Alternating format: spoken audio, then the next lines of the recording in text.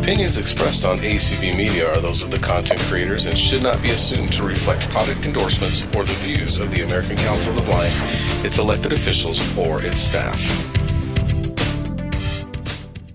Welcome to Let's Talk Low Vision, sponsored by the Council of Citizens with Low Vision International, CCLVI. Let's Talk Low Vision is a monthly podcast which includes guest speakers, resources, and special topics related to adjusting to low vision. We invite you to visit our webpage and episode archives at cclvi.org. And when you visit that site, you'll find a link to the Let's Talk Low Vision pages. You may listen right there and read the show notes, which include links to resources mentioned in each episode. We have great news for you. This show is now also available on Alexa, Echo, and Google Home devices. Check the webpage for details on how to listen. Good evening, everyone, and welcome to Let's Talk Low Vision, sponsored by the Council of Citizens with Low Vision. We are here on this lovely May evening talking with our longtime friend, Richard Rueda, who has probably more travel experience than the rest of us put together. Everything from 3, 4, 5-star hotels through 3, 4, 5 level rafting levels. That's canoeing. Tonight, all kinds of things. But tonight, we're going to talk about traveling with low vision and learn some tips and tricks and experience from Richard. So good evening, Rich. Hi, thank you. Welcome. Thank you for having me. I'm looking forward to talking to you and everybody. Well, and then Richard now works for American Printing House. You're let me see if I have it right, the digital content coordinator? Manager. Good enough. You, for their Connect Center. And you want to give us just a little bit of what that's about as well? Yeah, so the elevator pitch is the APH Connect Center evolved in 2018 from AFB when AFB held Vision Aware, which our friend Katie Frederick organizes, and Chris Rogers, longtime person in the blindness community, Family Connect and Career Connect, as well as the directory of services that we fondly know that's been over 100 years old, a directory of all the blindness agencies in the United States. So APH inherited that from AFB, and we've been running the Connect Center we're going on year 4. In fact, I believe it was May of 2018 when it happened. And so I've been on board for a year and a half now, and I'm loving it. I love Career Connect, having a rehabilitation background in employment. It's a really cool position. So I'm based in Sacramento. Position is remote, and we get to travel a lot. And I mean a lot. You know, you were traveling a lot before, I think, APH as well. Why don't you give us a little bit of background on some of your thoughts? Have you done much travel? Maybe we ought to try it by different modes, I think, maybe. What have you found? Do you have much experience, for instance, with travel agents back in the day, or with online booking and what's more accessible and what isn't? Well, before I do that, Terry, let me give you a story that involves you and involves one's confidence in traveling, because when we're out there and we've either been blind or low vision all our lives and we haven't been exposed to the world of travel and getting around, it can be daunting. It can be scary. And I want to talk to that from an angle. Or if we've lost vision later in life, have been car centric. So we've been reliant on our cars, and I've never taken a public bus. Some people are saying paratransit. What's that? So I want to talk from that angle. And at the ripe age of 26, I fell into an internship with the ACB National Office when you were working there in 2000. And I got the position, and I went to DC, didn't know what the hell I was doing, but you all put me up at Georgetown, across town, about 2 miles from the national office, would you say? At least. And you're like, there's the bus, and here's Janice, your colleague, you guys figure it out. And you did. And we got some O&M training, but I had been a amateur travel at the time, a person with low vision. In fact, I was a high partial then. This is 22 years ago this summer. And I was using a cane sparingly. I wore those big, thick bifocals I had a blast, but I didn't know what I was doing. I was not as confident as I probably interviewed for my internship because I was a little apprehensive about the actual getting around. But once I did research and I got online and learned about the metro and the buses, and occasionally I would walk from the national office to Georgetown, and a lot that experience right there built my confidence. One of many experiences, but that was probably a turning point in my young adult life, getting out there and getting immersed into the world of work, punctuality, and having a lot of fun. I think you brought out a great point right there, in that your appearance to other people, your sense of security to other people, do you think maybe has a lot to do with how successful you can be at traveling with low vision? I never would have guessed at that time you were at all apprehensive about the travel. If you show an air of fear or insecurity, I think that comes across loud and clear to anyone else around. If you exude a sense of confidence, people are much less fearful and more open. You have to fake it till you make it. Help. And when I'll back up and tell you one real quick story. When I was 16, and I grew up in Southern California, so I was exposed to culture and mass transit, not like you see in New York or San Francisco with the subways, but I was exposed to mass transit in Southern California by living close to bus lines. And one day I took the bus home from wherever I was, and I missed my stop. And 20 minutes later, I'm like, "Hey, bus driver, where am I?" And he told me, and I didn't know where I was. "Well, where did the bus go?" "It goes to the mall." I'm like, "All right, I'm good. I'll go to the mall." So I ultimately learned that route by going to the mall and figuring out where everything was in between. And that experience alone, by missing my stop, sometimes you have to get lost to find yourself, taught me a great lesson on how to be curious and how to problem solve. And at that point, I hadn't done dial-a-ride or paratransit. It was kind of new. This was 1991.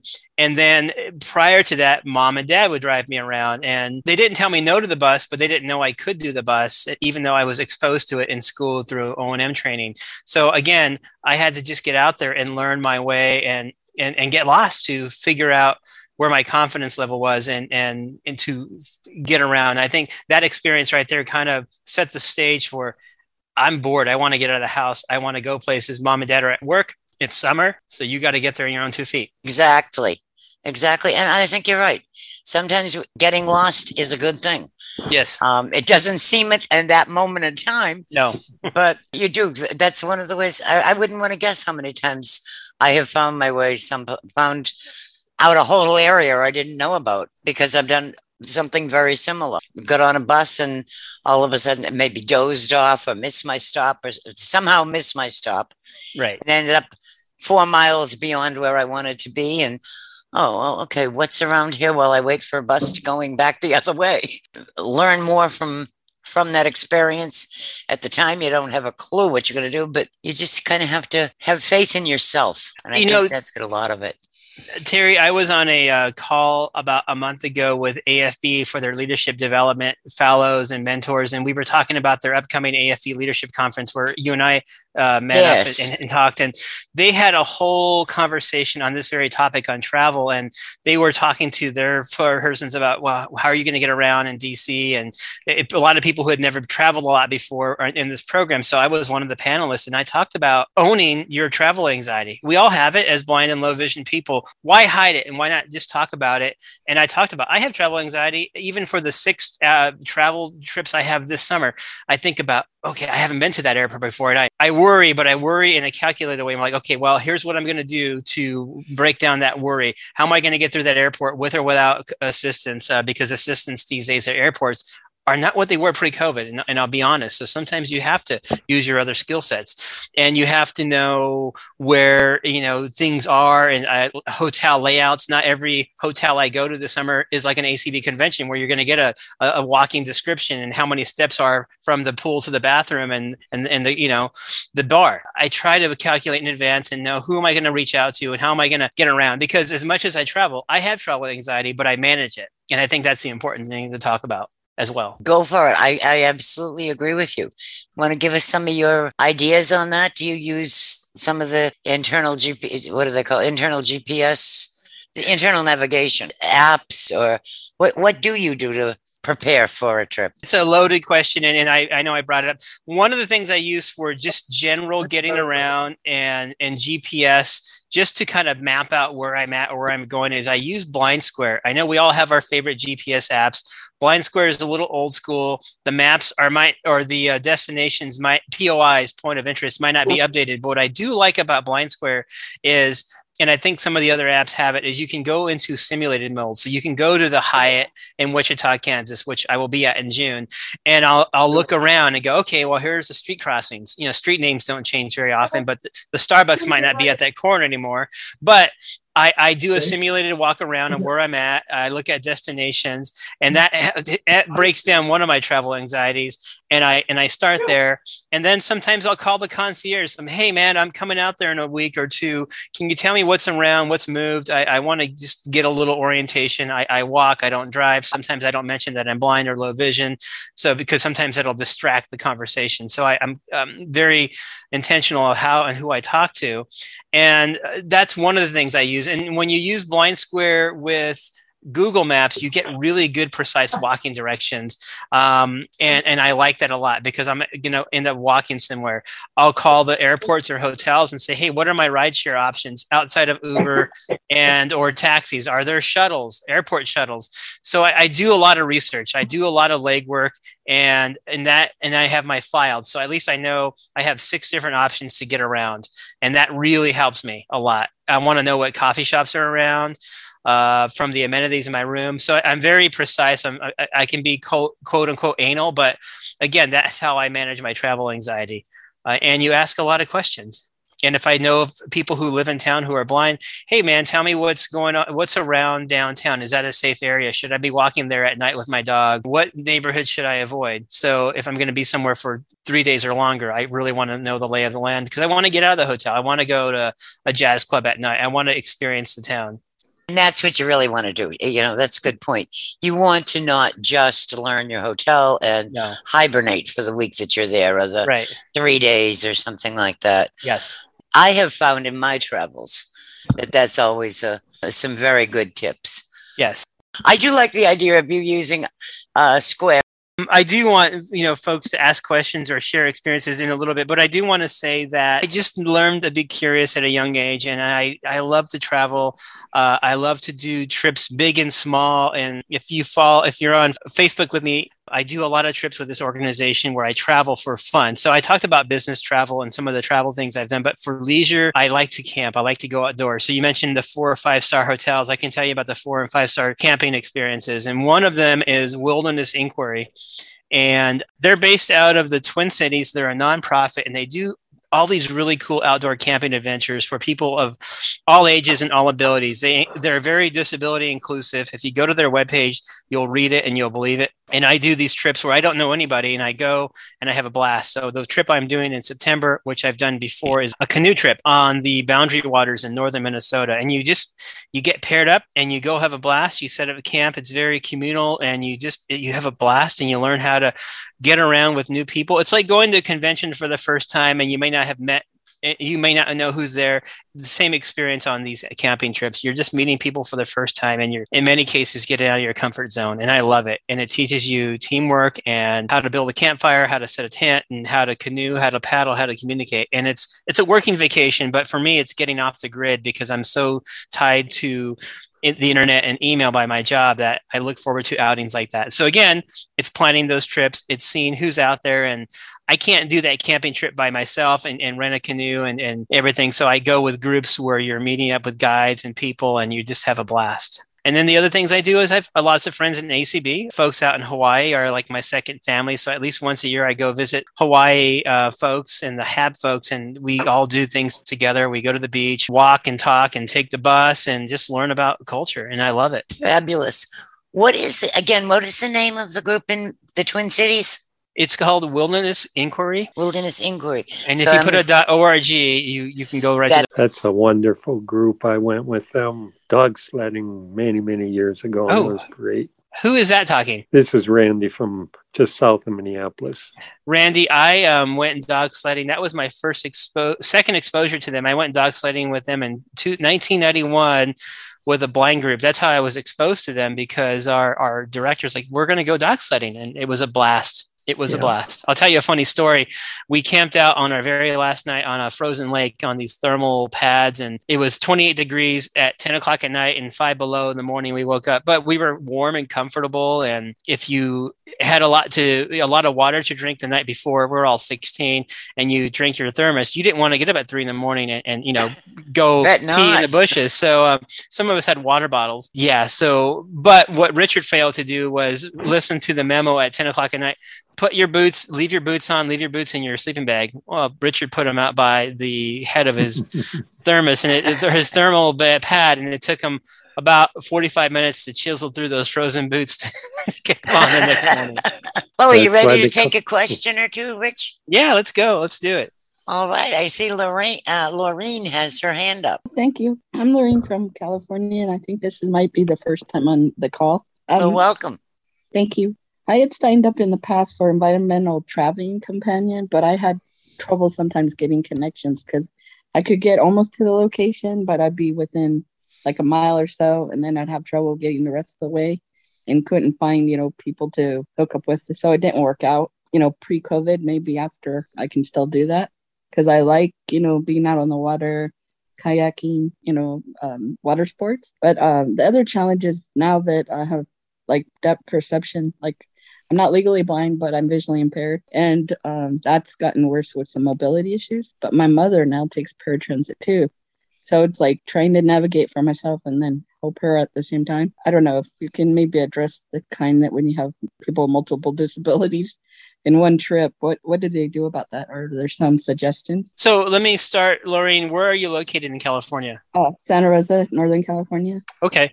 There's a ETC as well, a Well and Live, and they're very similar to Wilderness Inquiry, but they do a little shorter trips. Email me offline. I can put you in touch with Corey Walker, who's a low vision guy out of the Bay Area who works for them, and they're alive and well, and they do lots of really good outings. Okay, yeah, I've heard of them. I haven't followed up with them, but I probably need their contacts again. They do sea kayaking out of San Francisco, Sausalito to Angel Island, and they do lots of weekend and day trips, and they're a blast.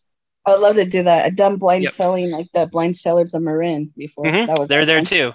Great organization. Connie Bateman. Oh, hi, Richard. And hi Terry. So I basically went from low vision to blindness, and then my husband passed away, and he used to drive us around a lot. Although I try not to ask him to drive me everywhere, but I have to admit I was somewhat spoiled, So if we went to San Francisco, we drove. If we went, on road trips, he drove. But now that he's gone, I've been to San Francisco 3 times on the bus alone. Of course, I had lots of help. Someone drove me to the bus stop, and then someone was there on the other end to pick me up. But I did get on the bus alone, and that for me that was huge. Okay, and I do love the Blind Square app, even though it's considered old school, because I have used it to find places to eat and certain kinds of shops, and if anything, it just gives me an awareness of all the different businesses and places around me, and I like to have that kind of awareness. My next trip is going to be a hiking weekend in June, and it's with a group called Sierra Regional Ski for Light. I'll be there. Yay. So they couldn't go. Well, I went cross-country skiing with them years ago, but this year I guess they couldn't do it because of COVID restrictions and the lack of snow. And so we're going hiking in June. But I told Betsy I have not hiked for many years. So nature walks, that's my speed, nature walks. And she said, okay. So I think we have to do whatever we're comfortable with, but at the same time get out of our comfort zones and branch out and be adventurous. And the key, and you've already said this, the key to a lot of the traveling is to plan it out, plan in advance. So I really like what you did about talking to the concierge at the hotel and asking, hey, what's around? I want to go to Starbucks, or I want to know what kind of restaurants or shops are around. So that's the key, just planning ahead, and that really eliminates a lot of the potential stress. So thanks for this call. This is great. Thank you, Connie. Terry, before you go to the next, I want to say two things. Yes, about the concierge. And remember, guys, this was mentioned on the AFB call. And then it's very true. When you're traveling for convention, you're traveling for fun, and you're meeting all these meet and assist people, hotels, airports. They do it because it's their job, but they do it because they make ends meet. So make sure you're carrying a bunch of ones and fives around. You got to tip these people. It makes a difference. They remember you next time, and it's just something we do. And I can't underscore that enough because I think it's important. The other thing, to Connie's point, was Sierra Regional Ski for Light. There are several organizations in the United States, Ski for Light Incorporated, and all the regionals, the Travel Eyes, and there's a Mind's Eye Adventure. There's a lot of organized groups out there specifically for blind and low vision folks that meet you where you're at to provide you with your travel needs, whether they pair you up with a guide or they do group travel. Sometimes these organizations charge a little more to offset the cost of the guides they bring on. But again, it's where your comfort level is and what your economic situation is. Yeah, I think you make a very good point there. I've always been a firm believer in tipping. Tipping, I think, you're right. They remember you, especially when, as much as we value our independence sometimes isn't quite the same as the independence of their typical traveler. So it's good to acknowledge that, and in some way or another, and with an extra $5 is not a bad way at all. But it benefits you both, I have found many, many times. The buzzword is independence. We all use it in our language for grants and agency protocols. But, I think what we don't talk about enough is interdependence. Yeah, we all want to be independent, but how do we maximize our interdependence? How do I help you? How do you help me? So we all can get out there and do things. And some of that has to do with getting out of your comfort zone and giving yourself a pep talk when you walk out that door and do that trip, whether it's an hour or 10 days. And just talking to yourself, say, I got this, I can do it. Minimize those anxieties, minimize those fears. Yeah, I think you're right. Kathy Wood. A couple of thoughts, if I may, just to pick up on the last point with independence. I spent many, many years working running a center for independent living. And there's a woman whose name some of you may know. Her name is Judy Heumann. Oh, yeah. She's not blind. She's got a physical disability, but she is very famous in developing the independent living movement. And one of her most famous sayings is, independence doesn't mean doing it yourself. It means having control over how it is done. It is. It's a good point. I've heard Judy mention that in the past. Yeah. The other thing that I wanted to mention is, in terms of travel anxiety and getting out there and doing it, I'm somebody with multiple disabilities. I'm low vision, and as a matter of fact, now very low vision. Wake up every morning and wonder, what am I not going to see today that I saw yesterday? And I've also got cerebral palsy. So it's a challenge, but I will tell you this. The two things. Number one, you've got to be in control of your emotions, because you're going out there and trying a new route or whatever happens. Take a deep breath. Don't panic. Stop. If you need to stop and just stand where you are until you can figure out what's going on, do it. But the point is, don't panic and do get out there and do it. And then my third point, if I may, with Ski for Light and other programs like that, because I was the first mobility impaired and visually impaired person that ever skied with the Ski for Light International program. And the support that I got was unbelievable. So if you want to get out there and do something, there are people out there who will support you and encourage you and assist you. So I guess the buzzword is go for it. I know Ski for Light, I think, is still, we've been out of New England for a lot of years, but used to be at least extremely active up in the New England area. And yes. I think it still is pretty much.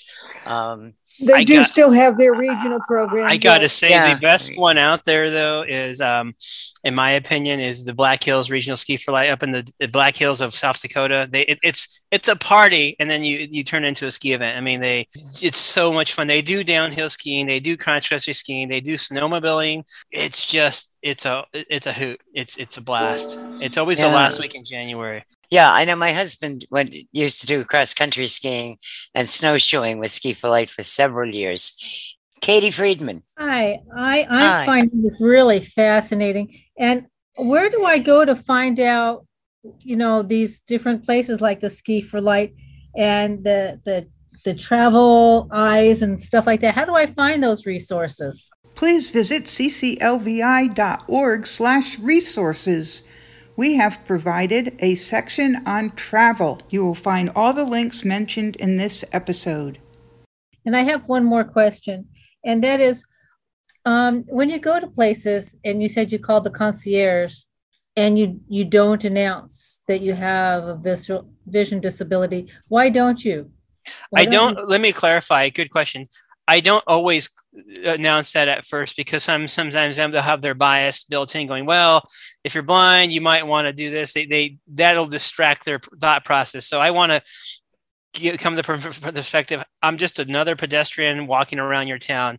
If I decide to later say, hey, I'm also blind or low vision, I don't rent a car, I don't drive, can you tell me if there's a bus stop nearby, or if your town is transit centric, I might go there. But I really want to point the picture that I'm just another ordinary person. So I can not have to talk about all my disability stuff first and foremost. Okay, thanks. And that streamlines things sometimes. Yeah, and I was thinking is how can these resorts offer services for the disabled if they don't know that there's a community that travels? And that's what I and one of the things I do when I get to the hotel, whether it's a conference, a blindness conference, or just a regular conference, is I will have the guy or gal who's going to take me to the room and get me acclimated. I say, here's $10. Can you give me a quick overview of the hotel? I'm here in the lobby. What's in front of me? Where's the pool? So I want to know what's important to me. Where's the pool? Where's the restaurant? Where's the bar? And where are the elevators? And then from there, I figure it out. Once I get the basic orientation down, I'm good. And I might spend 10 minutes with them, but it's a 10 minutes worth of their money and my money to say, hey, can you just get me pointed in the right direction? And if you set your foundation when you get there, the rest of your trip's going to go easy. Thank you, Richard. Oh, Rich, now when you go, for instance, to Hawaii, you stay with friends there, or have you done much, maybe not so much hotel staying, but traveling around it's sightseeing type travel I'm thinking about? When I go to Hawaii, which I do a lot, I actually do an Airbnb. So that's where you book. It's kind of like Uber, but you book a private home or a condo or an apartment where someone's subletting to you for the time you're there. And it tends to be a little less expensive than your resorts. And the benefit to that is your nightly rate is anywhere from $75 and up, depending on your amenities. You don't get housekeeping. You don't get your hotel, your towels refreshed every day and your sheets fixed, but you're paying at least 20 to 30% less than you would on a resort, if not more. And those resorts are expensive unless you're going to stay at the Best Western at the hotel. So I like that. I get to stay at a kind of a condo near the beach. I have a pool on site and I have the beach nearby. And then all my friends live in town. So I'll take the bus. I'll meet them somewhere. A lot of the folks who live in Hawaii have small homes or live in apartments or condos because the cost of living is high. So it's not that they don't want to offer you their couch. It's just they don't have a lot of space. And there's a lot of multicultural families who live together in Hawaii. So there's just not a lot of space, but they'll invite you over. You can hang out and have a beer, but I tend to do my own booking through Airbnb. Now, have you had much experience with a Airbnb with a guide dog? I actually haven't, surprisingly, because the times I've been to Hawaii, I've elected to leave my guide dog home. Yes, I can take him to Hawaii with me. I can fill out the extra paperwork. I don't, for the very reason that I'm going to be in the pool and at the beach a lot and sightseeing and drinking at the bar and just doing casual things where it's going to be hot. I'm going to be out in the sun, and I don't want my dog to be in the sun while I'm lounging, and it's just not fair to him. So it's his vacation too. So I'll find someone for him at home. That's where you've primarily used Airbnb? I'm trying to think if I've used them in the States, and I don't think I have. I know lots of people have. And the thing to be mindful of is they're like Uber. I mean, they're not supposed to deny guide dogs, and it says on the webpage, but I've heard of incidents where the Airbnb host is like, I'll let you in. Oh, you have a guide dog? No, you can't stay here. And I don't know how frequent that is. It's probably not as frequent as Uber, but it happens. And I know some of the places where you elect to check yourself in have like a keypad, which is not raised. So sometimes there's that. You have to like, someone there to be with me, or am I going to use Aira to enter the passcode to get the key and the lock and the safe lock? So there might be some accessibility challenges with Airbnb if the host isn't there to let you in, because you're not getting a concierge. You're not getting someone to take you up to your room. You're on your own unless you're, again, traveling with a sighted person who can be your navigator. So again, you have to plan for those things and account for your anxiety. And if you want to master, you want to deal with that. Very good points. Now, for business travel, tell me, do you feel any differences between, other than the locations, right? Differences between traveling for business, how you relate, for instance, with the concierge or with the front desk at a hotel or something. Do you find differences when you're traveling for business as opposed to traveling for leisure? I'll probably think of something later on. At the offset, no. I mean, I present myself as the competent traveler that I am, and whether it's business travel or not, unless I need a certain business accommodation, like a computer room or a fax thing, or if I'm receiving a shipment to do a conference or something, it's just normal check-in, normal conversation with that check-in person, the agent, the concierge, the whomever I'm talking with at the hotel. Maybe there's something there I'm not thinking about, but no, not really. Yeah, no, I was thinking more, did they draw, did you feel that they maybe drew different conclusions if you had a company credit card that you were putting it on as opposed to your own MasterCard?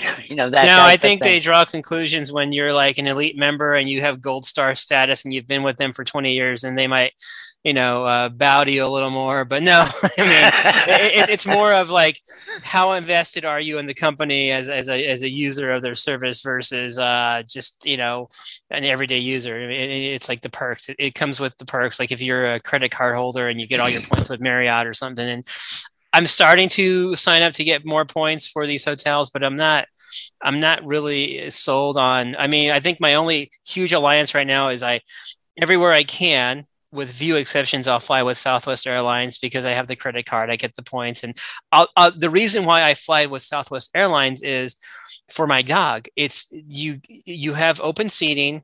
I pre-board and I get that bulkhead every single time. And I don't have to worry about shoving my 80-pound dog, or in this case, my new dog, who's 70 pounds, under the seat in front of me, or have to take his harness off. And a lot of the newer planes have these game consoles or these like Wi-Fi things underneath the seat. So there's not as much room as there used to be under the seat to stuff your dog under. So I opt for the bulkhead without having to reserve it or buy premium seating as a Southwest person. Whether I have points or not, I pre-board, and that's just almost a given, 99% of the time. Let's do area code 614. Okay. Hi, it's Denise in Ohio, and I'm sorry.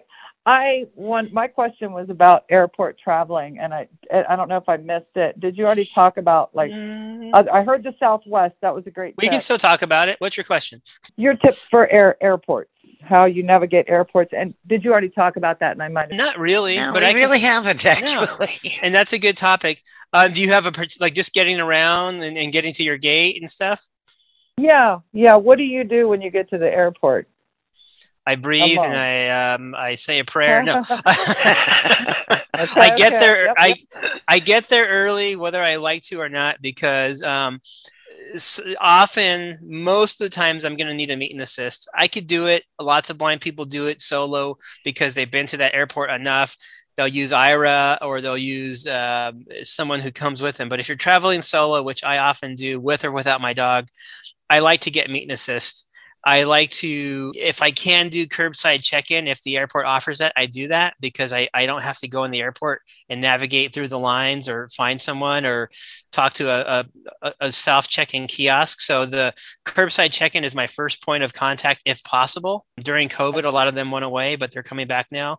And again, the bigger airports have them. If I can't get there, I'll get to the ticketing desk, and unless someone intercepts me who's like, oh yeah, what airline are you looking for?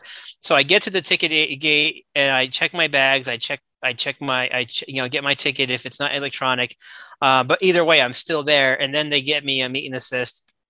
And what I'm gonna say is, ask for a meet and assist or ask for a wheelchair, whether you want that wheelchair or not. This sounds counterintuitive because a lot of us don't want to use wheelchairs if we don't need to. I say the following based on the last 6 months of travel. Since post-COVID, more or less, everyone has forgotten how to interact with a blind person in the airport. It's like going back to 1975. And so they don't get blindness, and every single time they're bringing you a chair. If you ask for a meet and assist, it's like a foreign language. So I said, just bring me a chair. I'll talk to the person there, and they'll still try to put me in the chair with a guide dog. And I just put my backpack or my luggage in the chair and go, all right, let's go. And I'm unapologetic about it. And that's the thing. You have to be unapologetic sometimes because people are just dumb. And I don't want to I don't want to shake them down because they're doing their job. So I'll politely, as politely as I can be without being annoyed, say, hey, let's go. I don't have time. Here's $5. Can you get me through TSA? Can you show me where the dog relieving area is? Can you show me where the Starbucks is? Because I'm getting there early and I want to get my munchies before I get on the plane. I expect that because that's what they're supposed to do. I almost missed my flight in Midway about 2 weeks ago because I was waiting there 45 minutes at the gate because there were like 8 of us and they just didn't have people. And I almost used Aira, and I was like begging and pleading, guys, I need to go. My plane's going to leave in 20 minutes. And that was cutting it short than ever. But they're just a lot of the airport, and I've been to a dozen different airports in the last 6 months, and it's not what it used to be, guys. So if you're going to convention this summer, plan ahead. I'm not telling you not to go, just plan lots of extra time. And it's sincere about that. Did that answer your question, Denise? It did. Thank you. Those were amazing tips. Yep. And it was great that came out about, okay, so things have changed since COVID. And I never heard of a Meet Assist or Iris, so I'm super happy to hear all that. Thank you. Yeah, Meet Assist often refers to a non-wheelchair user, but then it doesn't get prioritized. They'll bring a wheelchair for all the wheelchair users, but then they're like, we've asked for a meet and assist. The airline attendants, they're like, well, just go to the top of the runway. Someone will be with you in a minute. And then they forget about you. And it's horrible. So I'm like, you know what? Just bring me a wheelchair.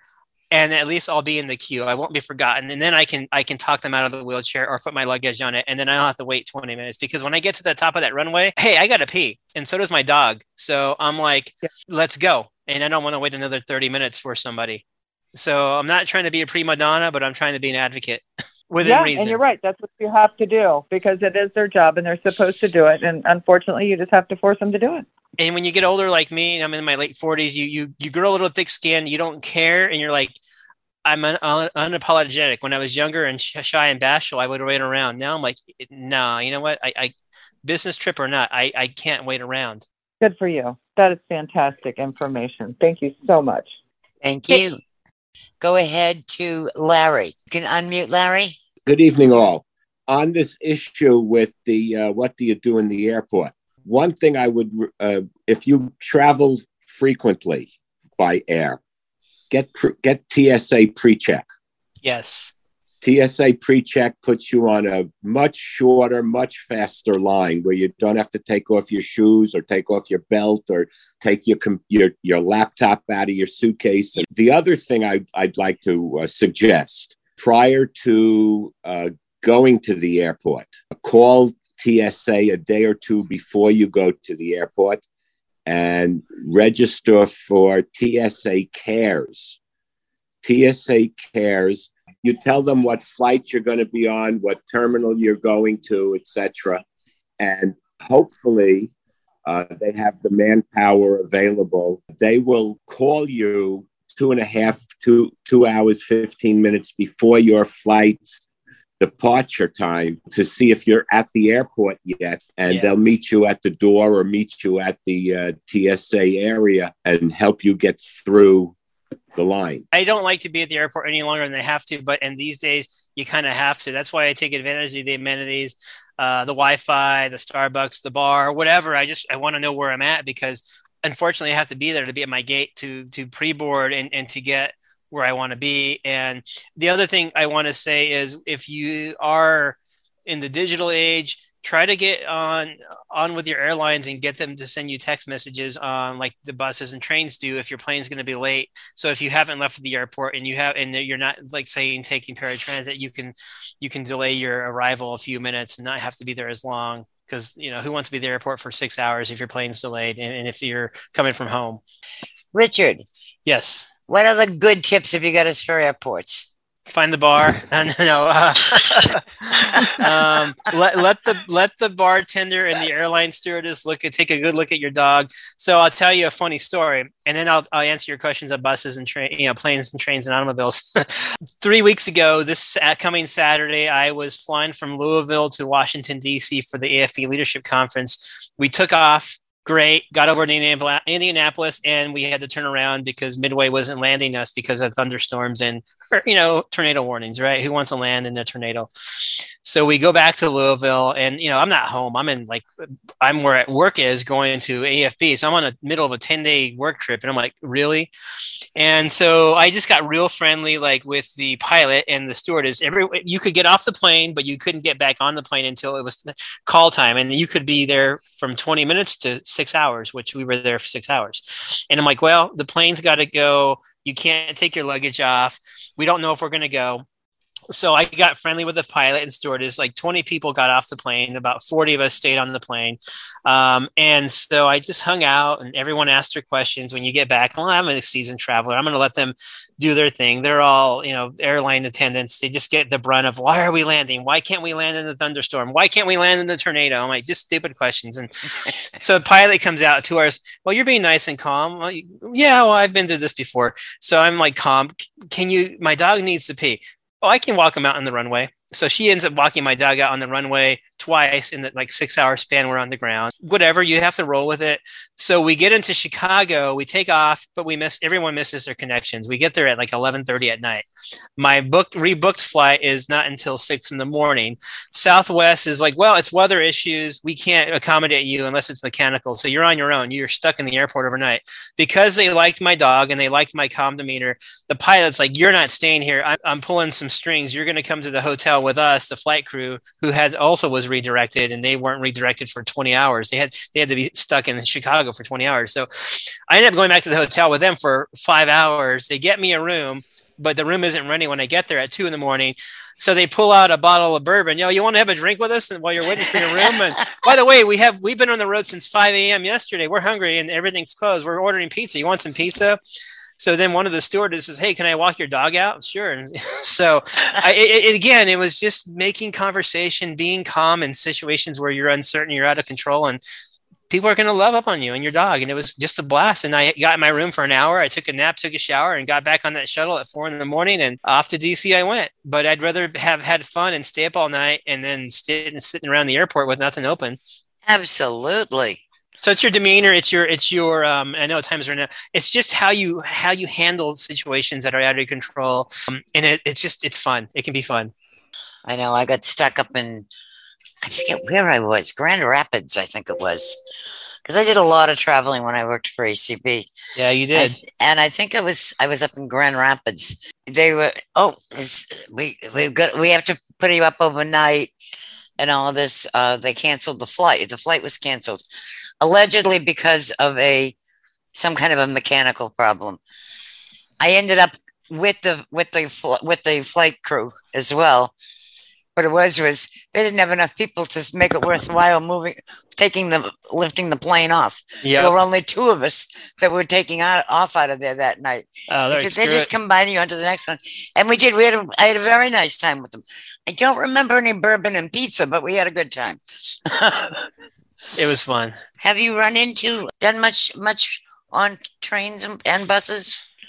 I know we're running short. Yeah, the quick answer is I've done trains from Denver to California to Chicago, the Zephyr. I've taken my last dog on a couple of the trips, and they give you enough breaks so you can take your dog out. Amtrak's really accommodating with your dog. I got like a mini sleeper car. That was cool. I don't do Greyhound. I think it's just sick and disgusting, and it's gross, and it smells like urine, and I would rather walk or hitchhike. I mean, I took it 4 years ago, and it was just not fun. So unless there's nothing else, I will. But if you can get Megabus or Flixbus, and they're kind of around, they pop up and down. They kind of went away during the pandemic. There's some of their online booking isn't great, but I love them, and they serve guide dogs, and it's just more of a European style of travel. So look at Flixbus and Megabus, and I can put that in the travel notes too. Fritz, I haven't run into that one before. It's not a Greyhound, so you basically get picked up at the side of a road, like at an Amtrak station. I don't even know what it's called here. Everybody always seems to refer to it as the Chinese bus company, and I have no idea what the real name of it is. But it's that type of thing that goes between here and New York. It's not a brick and mortar. You get picked up at a bus stop, literally a bus stop, in rain or shine. Yeah, that's why they're cheap. That's why they're cheaper, because there's no building. It's like $10 or $15 from here to New York. And you have to use your phone to book the ticket, so you have to have a mobile ticket. Yeah, Terry, we got to do this again. It was fun. We do. This has been great fun. I want to thank you so much for joining me tonight with this, and let everyone know next month the current plan is to have a low vision specialist who's going to be talking about some new products that are around and just taking people's questions. He's a wonderful low vision specialist here in the DC area. But I want to thank you all for joining us this evening and bid you all a safe week. And thank you again to Richard. Thanks to Anthony for streaming us on Media 5 this evening. Woo-hoo. And thanks to Allison for hosting with me. And have a great night, one and all. Thank you for joining us on CCLVI's Let's Talk Low Vision. Visit our website for this episode and more episodes of Let's Talk Low Vision, cclvi.org.